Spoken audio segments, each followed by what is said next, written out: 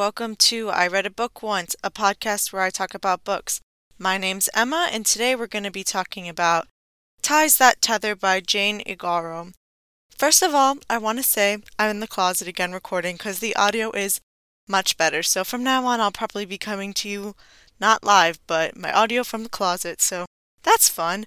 Also, I'm very proud of myself because if you listen to my Stardaughter episode, my God, I get so nervous, and I had to climb over a chair to get into the closet, so I'm low-key out of breath.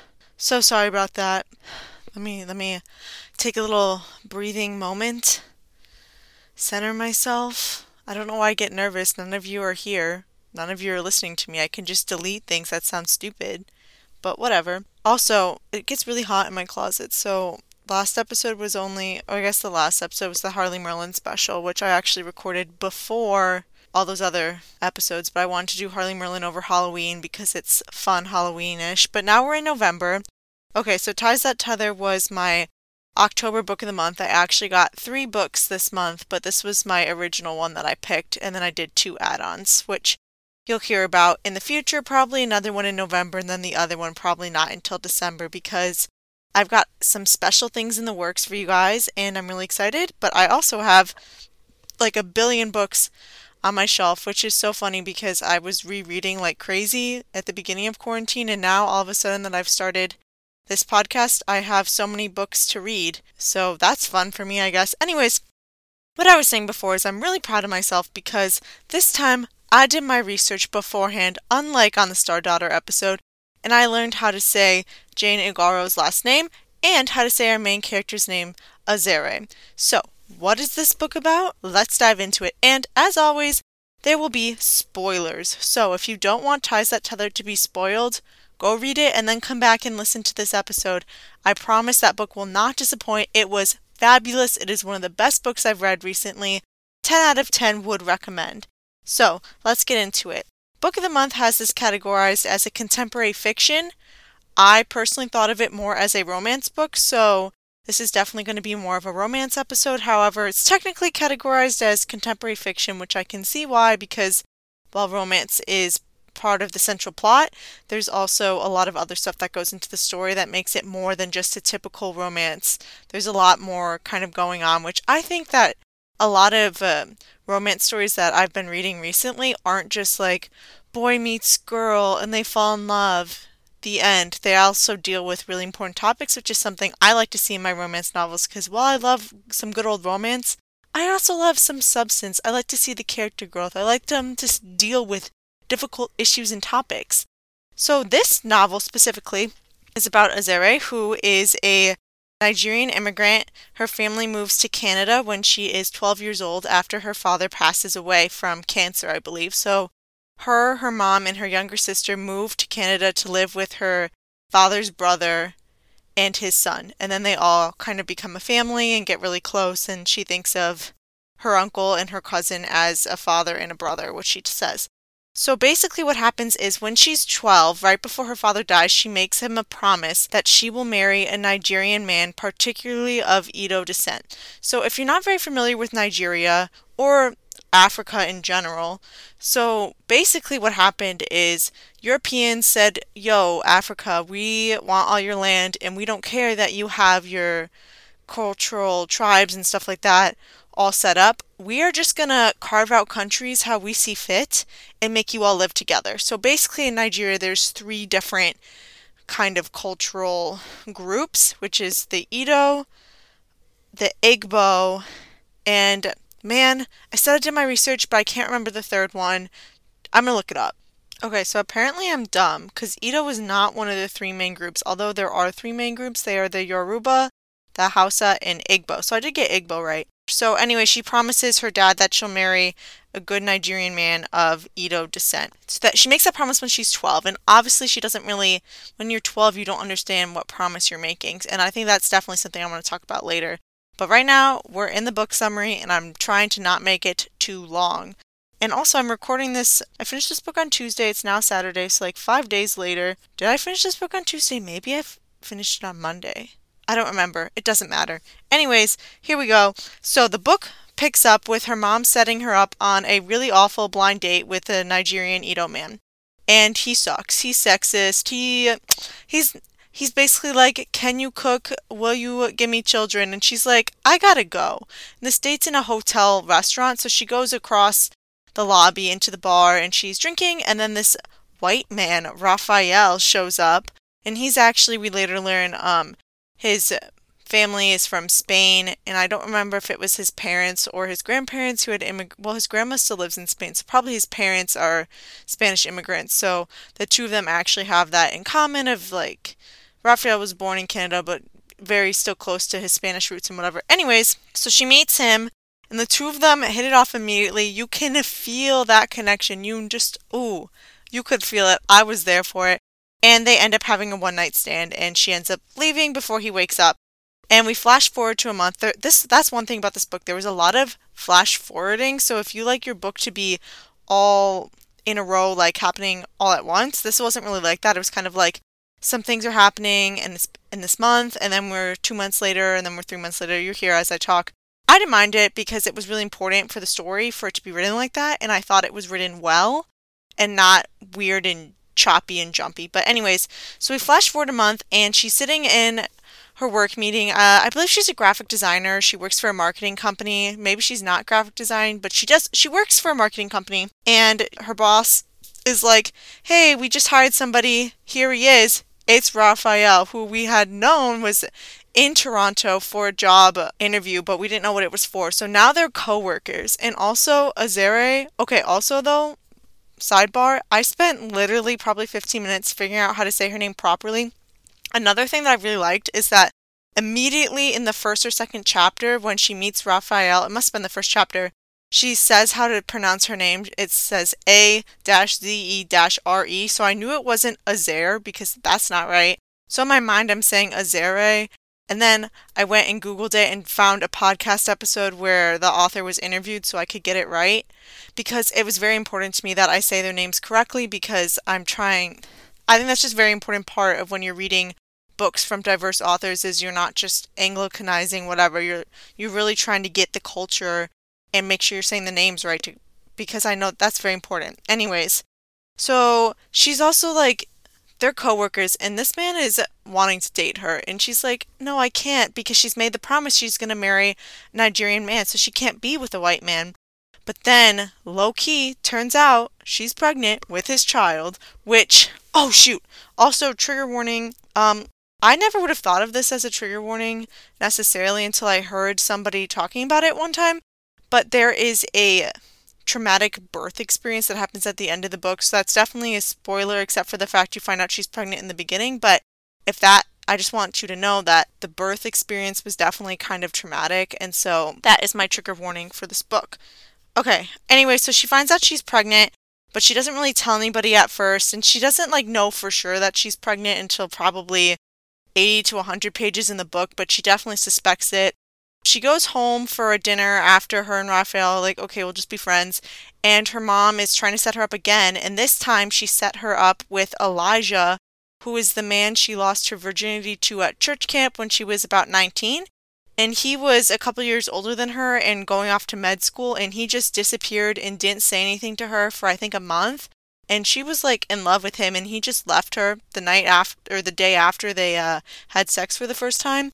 And so she wants nothing to do with him. She does not want to get back together with him because of how he treated her. But her mom doesn't know that the two of them were together when they were younger because it was all secret, hush-hush, stuff like that. So she kicks him out, and her mom's like, "Why do you do this? Don't you want to honor your family and your promise to your father, blah, blah, blah." Okay, so then this is what happens next. I'm skipping over some stuff to kind of give you the condensed version of what happens. So her and Raphael have to work on a pitch together at work, which is how they decide, okay, we'll be friends. But that's not really what they want, right? They're both really into each other. And Raphael convinces Azere to give him a chance.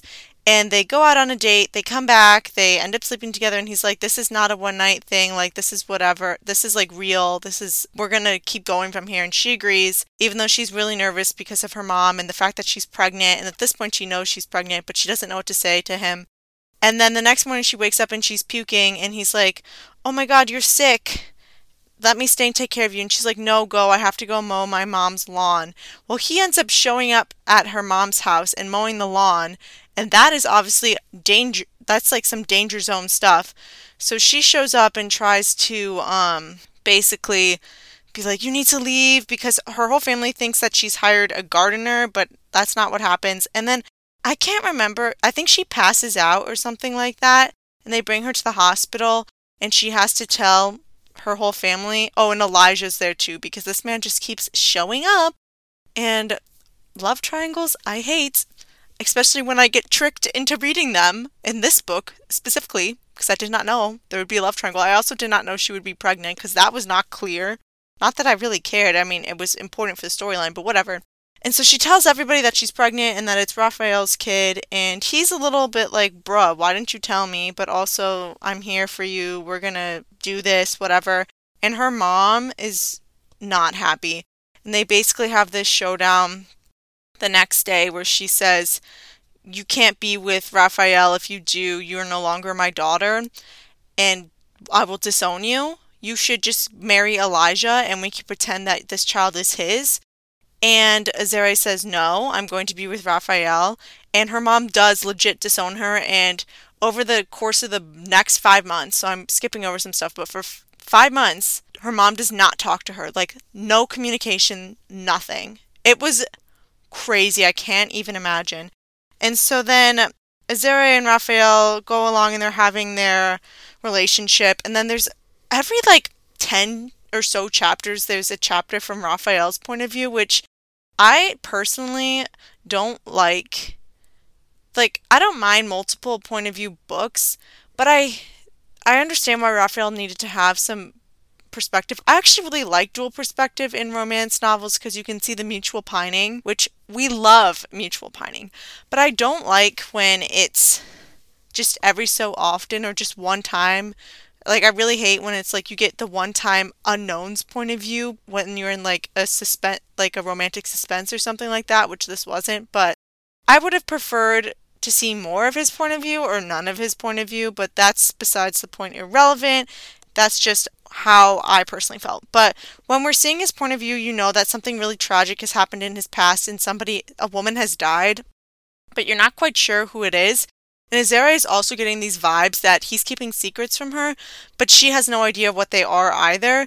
And so then we enter the middle of the book, the angsty part, which I love a good angst. We're going to talk about this later because that's a little known fact about me. But anyway, so she is feeling like she can't trust him because he won't talk at all. He used to live in New York and he won't talk at all about living in New York. She one time found a picture of a beautiful woman and he won't tell her who it is. One time they were shopping for a crib and baby stuff, and they run into these two adults that are their parents' age, and he knows them very well, and they're having this conversation, but he won't tell her who they are to him, really, and it was really weird. And then eventually her best friend Christina, throws a baby shower, and also important, and her best friend Christina is half Nigerian, half Italian, which is important for later on in the book.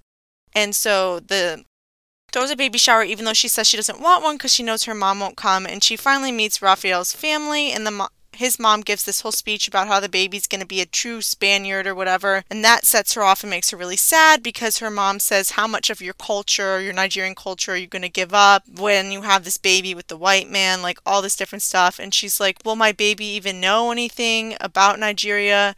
And then we flash forward some more, and she goes to meet the rest of his family because she's just met the mom and sister, so now meeting dad and brother. And they're sitting there having dinner, and they have an argument over if their baby's going to have a Spanish name or a Nigerian name. And then the brother drops a bomb that Raphael used to be married. That's right, this lady was his wife who died, but also I can't remember if we know exactly what's going on, but we're just like, what do you mean you were married? And she just didn't know, and you've been together for 5 or 6 months or something like this at this point. So then they go back to Azare's apartment, and she breaks up with him. And it's not just because of the secrets, but she wants her mom back in her life, and her mom has basically said, if you don't break up with him, I will never speak to you again. and she's missed her so much during this. So they break up, and he's trying to work it out, but she's like, no, let's break up. And then her mom allows her to come back in her life, but says, you need to date Elijah. And so Raphael walks in on Elijah being at their like office one time, and Azera goes on 1 or 2 dates with Elijah because he's been hardcore pursuing her, and she's like, no. But she goes on these dates and is very miserable, and I think they have broken up for about a month. And then Christina says, screw this, I'm taking you to my parents'. Like, she kind of takes her on a baby mooner. It might have been like around Christmas or something like that. And so they go to her parents' cabin, and her parents are there, and Azera talks with Christina's mom and dad and about kind of like what it's like to be in an interracial relationship and what it was like, because I believe Christina's mom is the one who is Nigerian, and her family also kind of didn't speak to her for a long time and all that. And she realizes, I can't be with Raphael, I love him, I don't like Elijah, I need to stand up to my mom, whatever, blah blah blah. And she goes to goes to Raphael. He's like not wanting to hear it, so she leaves and goes to her house, like her mom's house, where she finds her mom and her uncle together, which that was wild and crazy. And then basically she yells at her mom and finally stands up for herself and says, I'm going to be with who I want to be with. How dare you make me make a promise at 12, an age I don't understand what I'm promising, promise to be with a Nigerian Edo man, all this different stuff. And then Raphael shows up. No, she goes back to her apartment. Raphael shows up. They're making up and having a conversation about whatever. And then in the middle of them like making up and whatever, they like look down and she's bleeding. And at this point, I think she's 8 or 9 months pregnant. She's very pregnant. This is where I was talking about the trigger warning. So they bring her to the hospital. The baby ends up being fine, but then she has some complications and needs surgery or something. But she is fine, everybody. Don't worry.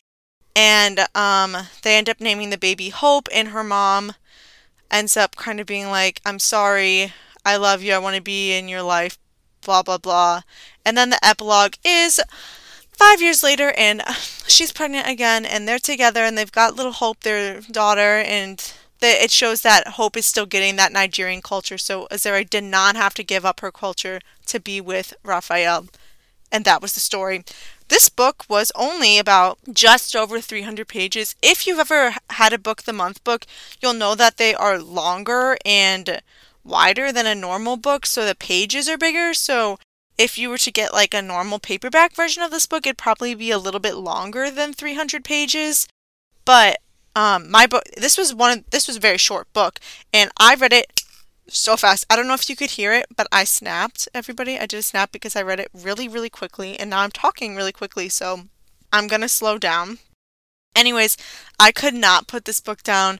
I read probably the first 60 or 70 pages the first night, and then the next day at work, I was really slow, so I was reading during work, and I read another 150 pages, and then at that point there was only 70 or 80 pages left, so I finished it that night. So I guess I did finish it on Monday night, and I read the whole book in 2 days because it was just so good. Like I said, one of the best books that I have read in a long time, and there's a lot of different reasons for why I really enjoyed this book. The first is that the romance I thought was really good. Like I said when I was doing my the summary, you could feel the chemistry immediately, which I think is a very important part of a good romance book. Even a good romance subplot. Like I talked about in the Star Daughter and in the Kit Sweetly episode, like you don't feel the romantic tension, you don't feel the chemistry between the two characters that the romance is. And that was a subplot in both of those. But this is more of the romance is more of a main plot that's going on in this book. And so it's really, really important that you feel that chemistry. Otherwise, the book, it drags on, it feels like it's for nothing, right? No. This chemistry was really, really good. You could really feel it. I felt it literally immediately from the first time they were introduced, and not just because the author says, and they had great chemistry. You know, when an author is just like, oh my god, I'm so attracted to this person, and therefore we're just supposed to believe that the chemistry is there, but you're reading it, and the chemistry's not there? No. This author did a good job of showing and not just telling us that they were attracted to each other and that they felt something for each other. And so, that was great. Also, what I enjoyed was this angst with a happy ending. So if you don't know what angst is, it's basically when you read writing where bad things happen and people are unhappy at a certain point, if that makes sense. I don't know if I'm explaining this right. I'm going to look up a definition of angst. Okay, this is the definition from Fangirl Dictionary or fangirltherapy.com. So it says angst, and this is talking about fan fiction in general, but whatever, that is fan fiction that is dark and depressing, often in which characters suffer from not being able to be together or unrequited love. And so I do enjoy angst where the characters aren't together and they still want each other, but they're just not together because other things are going on. But I only like angst when there is a happy ending, like in this book. If you kill one of the characters off, don't even get me started on that. It makes me very upset. I don't enjoy character death. Well, that's not necessarily true. I don't enjoy character death when it's a romance and it's the story is about the two people being together, but then one of them dies. I don't like that.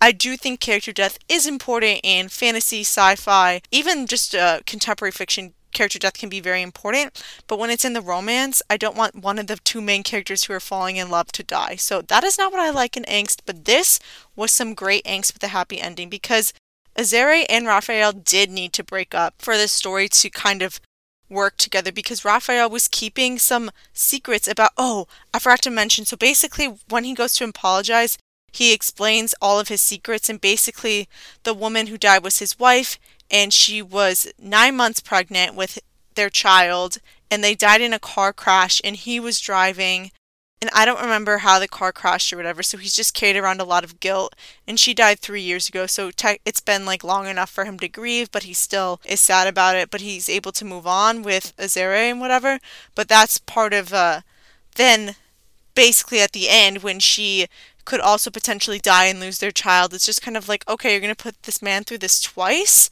But anyways, his secrets, why couldn't he just tell her?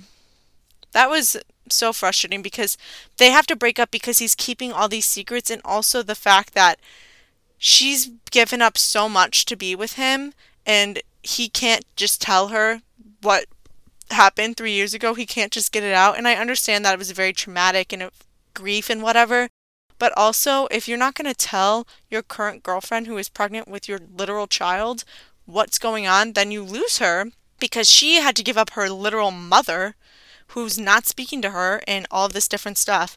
So, but yeah, they had to break up because she just couldn't trust him because he was keeping all of these different secrets, and there was a couple other like things that were tied up in that big secret that happened in the middle of the book that I just didn't mention. But yeah, the angst was good, but let's talk about that love triangle. Was it a true love triangle? I'm not sure because Azere never really liked Elijah and only went on dates with him at the end of the book because of her mother and the fact that she wanted to get back into her mother's life.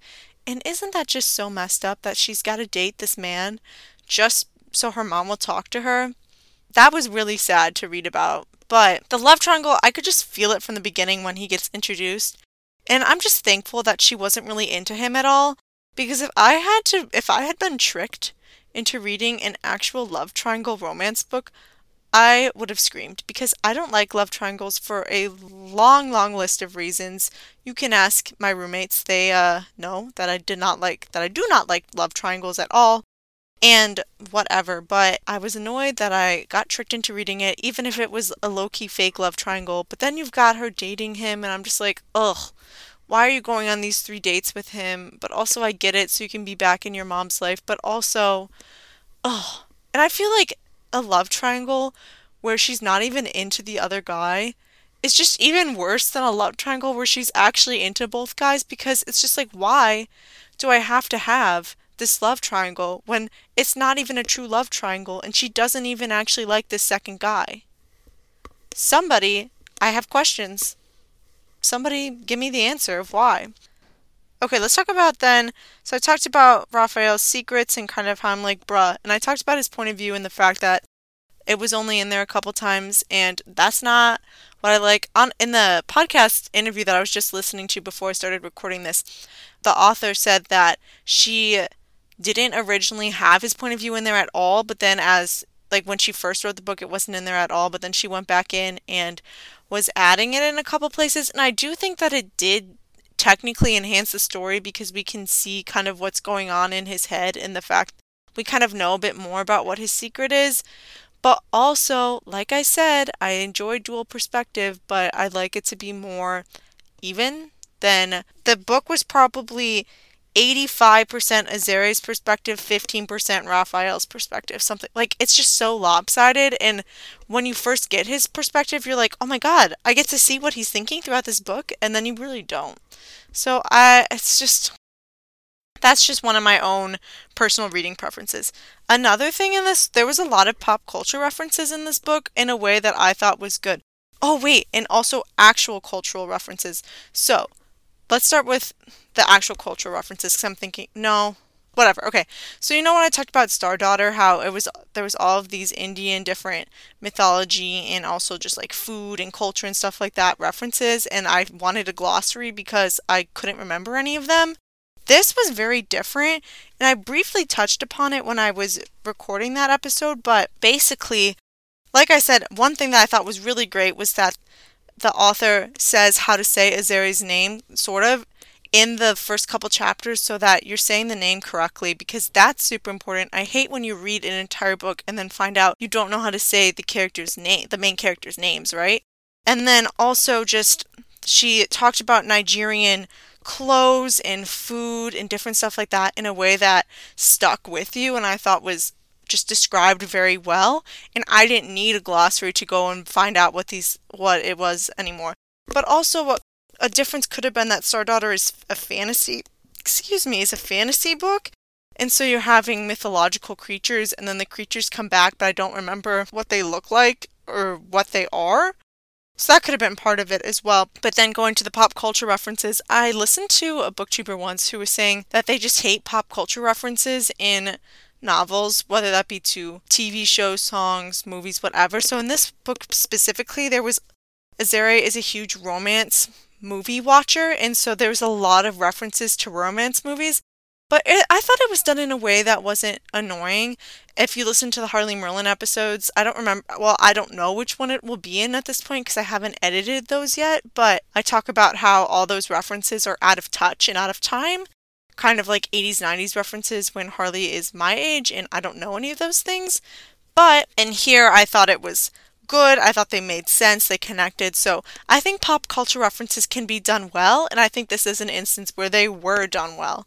Do I think every book needs pop culture references? No, I don't. Sometimes I really enjoy books that make up their own like pop culture. So they have like fake bands or fake famous people or stuff like that. I kind of enjoy those, but also low-key I enjoy books where one of the main characters is famous. Books where both of the main characters are famous are typically not as good, but I still do enjoy those every now and again. Also, so Jane Igharo, who's the author, if you don't remember, is also a Nigerian immigrant who moved to Canada when she was in her young teenage years / maybe when she was also 12, something like that. And so you can really tell that, and she's Nigerian and she's Edo and all of this stuff. So like her real life, you can just tell, like, the characters feel so real, and you can tell because a lot of what's going on here is part of her own experience, and I just thought it was really, really well written. I loved reading a book about a Nigerian immigrant and kind of the struggle. I thought what was really fabulous about this is it really describes the struggle of wanting to still be Nigerian, but also not being, in this case, Canadian enough, and then how do you walk that line when you have these two competing cultures telling you who to be, how to act, all this different stuff. I just thought it was really, really well done. I thought it spoke to that tension very beautifully. And I also thought it gave me insight into what it is like to be an immigrant, specifically about the cultural aspect of, do you have to give up your own culture? Do you have to assimilate in certain ways? Yes, you do. But how can you keep it and how can you still make that part of you? And I just thought, I personally, obviously, I am not an immigrant and I have not gone through this, but I really enjoyed it. I thought it was really, really well written. And also, I thought that Azeri was very connectable to somebody like me who does not have the same life experiences. There was a lot of things a lot of pieces of myself I saw in her, kind of in different ways. I think the final thing we need to talk about, just really briefly, is her mom.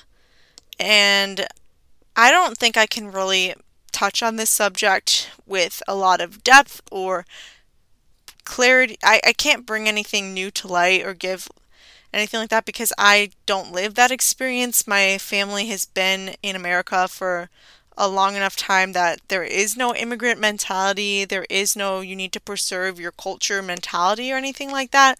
But just, I've said it before and I'm saying it again now, just the fact that her mom would disown her like that is just so awful. For 5 months to not have your mom when you're pregnant and you kind of need your mom most at that time.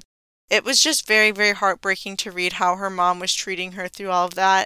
And the scene where Azeri finally stands up to her mom was just, it was really powerful. I really enjoyed it, and you really see the growth of Azeri in that moment because she's finally not allowing her mom or her promise to her deceased father to rule her life anymore, and she's taking it into her own hands, and she's choosing who she wants to be with and what she wants her life to be like, and she's no longer going to let her parents decide what it's going to look like. And I just thought that was a great scene, even though her mom was a difficult character to like. I did not like her mom's character. I don't think I was meant to like it.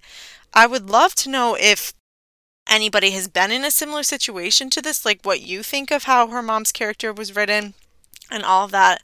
Love to know that. I'd love to know if you are an immigrant, what you thought of this book, if you thought it was good and connectable, if you thought it kind of described your experience well, or if you thought it was totally BS. Because I don't know. But I want to know what you think. And honestly, I could talk more and more and more about this book, but I'm trying to keep my podcast episodes somewhere between 30, and my longest was 38, but that was my first episode. So somewhere like between more like 30 and 35 minutes long, even though I have gone over that and I'm currently over that. Who knows if I will be over that when you actually hear this, but anyway, so I think that's all I'm going to talk about for today. You guys need to read Ties That Tether by Jane Igharo. It was so good. I loved it a lot. Make sure and also, the book cover is really good, so you should go look at it on my Instagram at I Read a Book Once blog, or go check out my website, ireadabookonceblog.com, for other cool and fun content. Also, why don't you give my podcast a rating so people can find it on whatever podcast platform they use? I'd really appreciate it if you did so, because right now there's just my rating of 5 stars. And does that really count? Not really. No, it doesn't. Next week I'll be talking about Magic Lessons by Alice Hoffman, which was another fabulous read. So definitely check that out before tuning in next week. This was I Read a Book Once, and I'll catch you guys next time.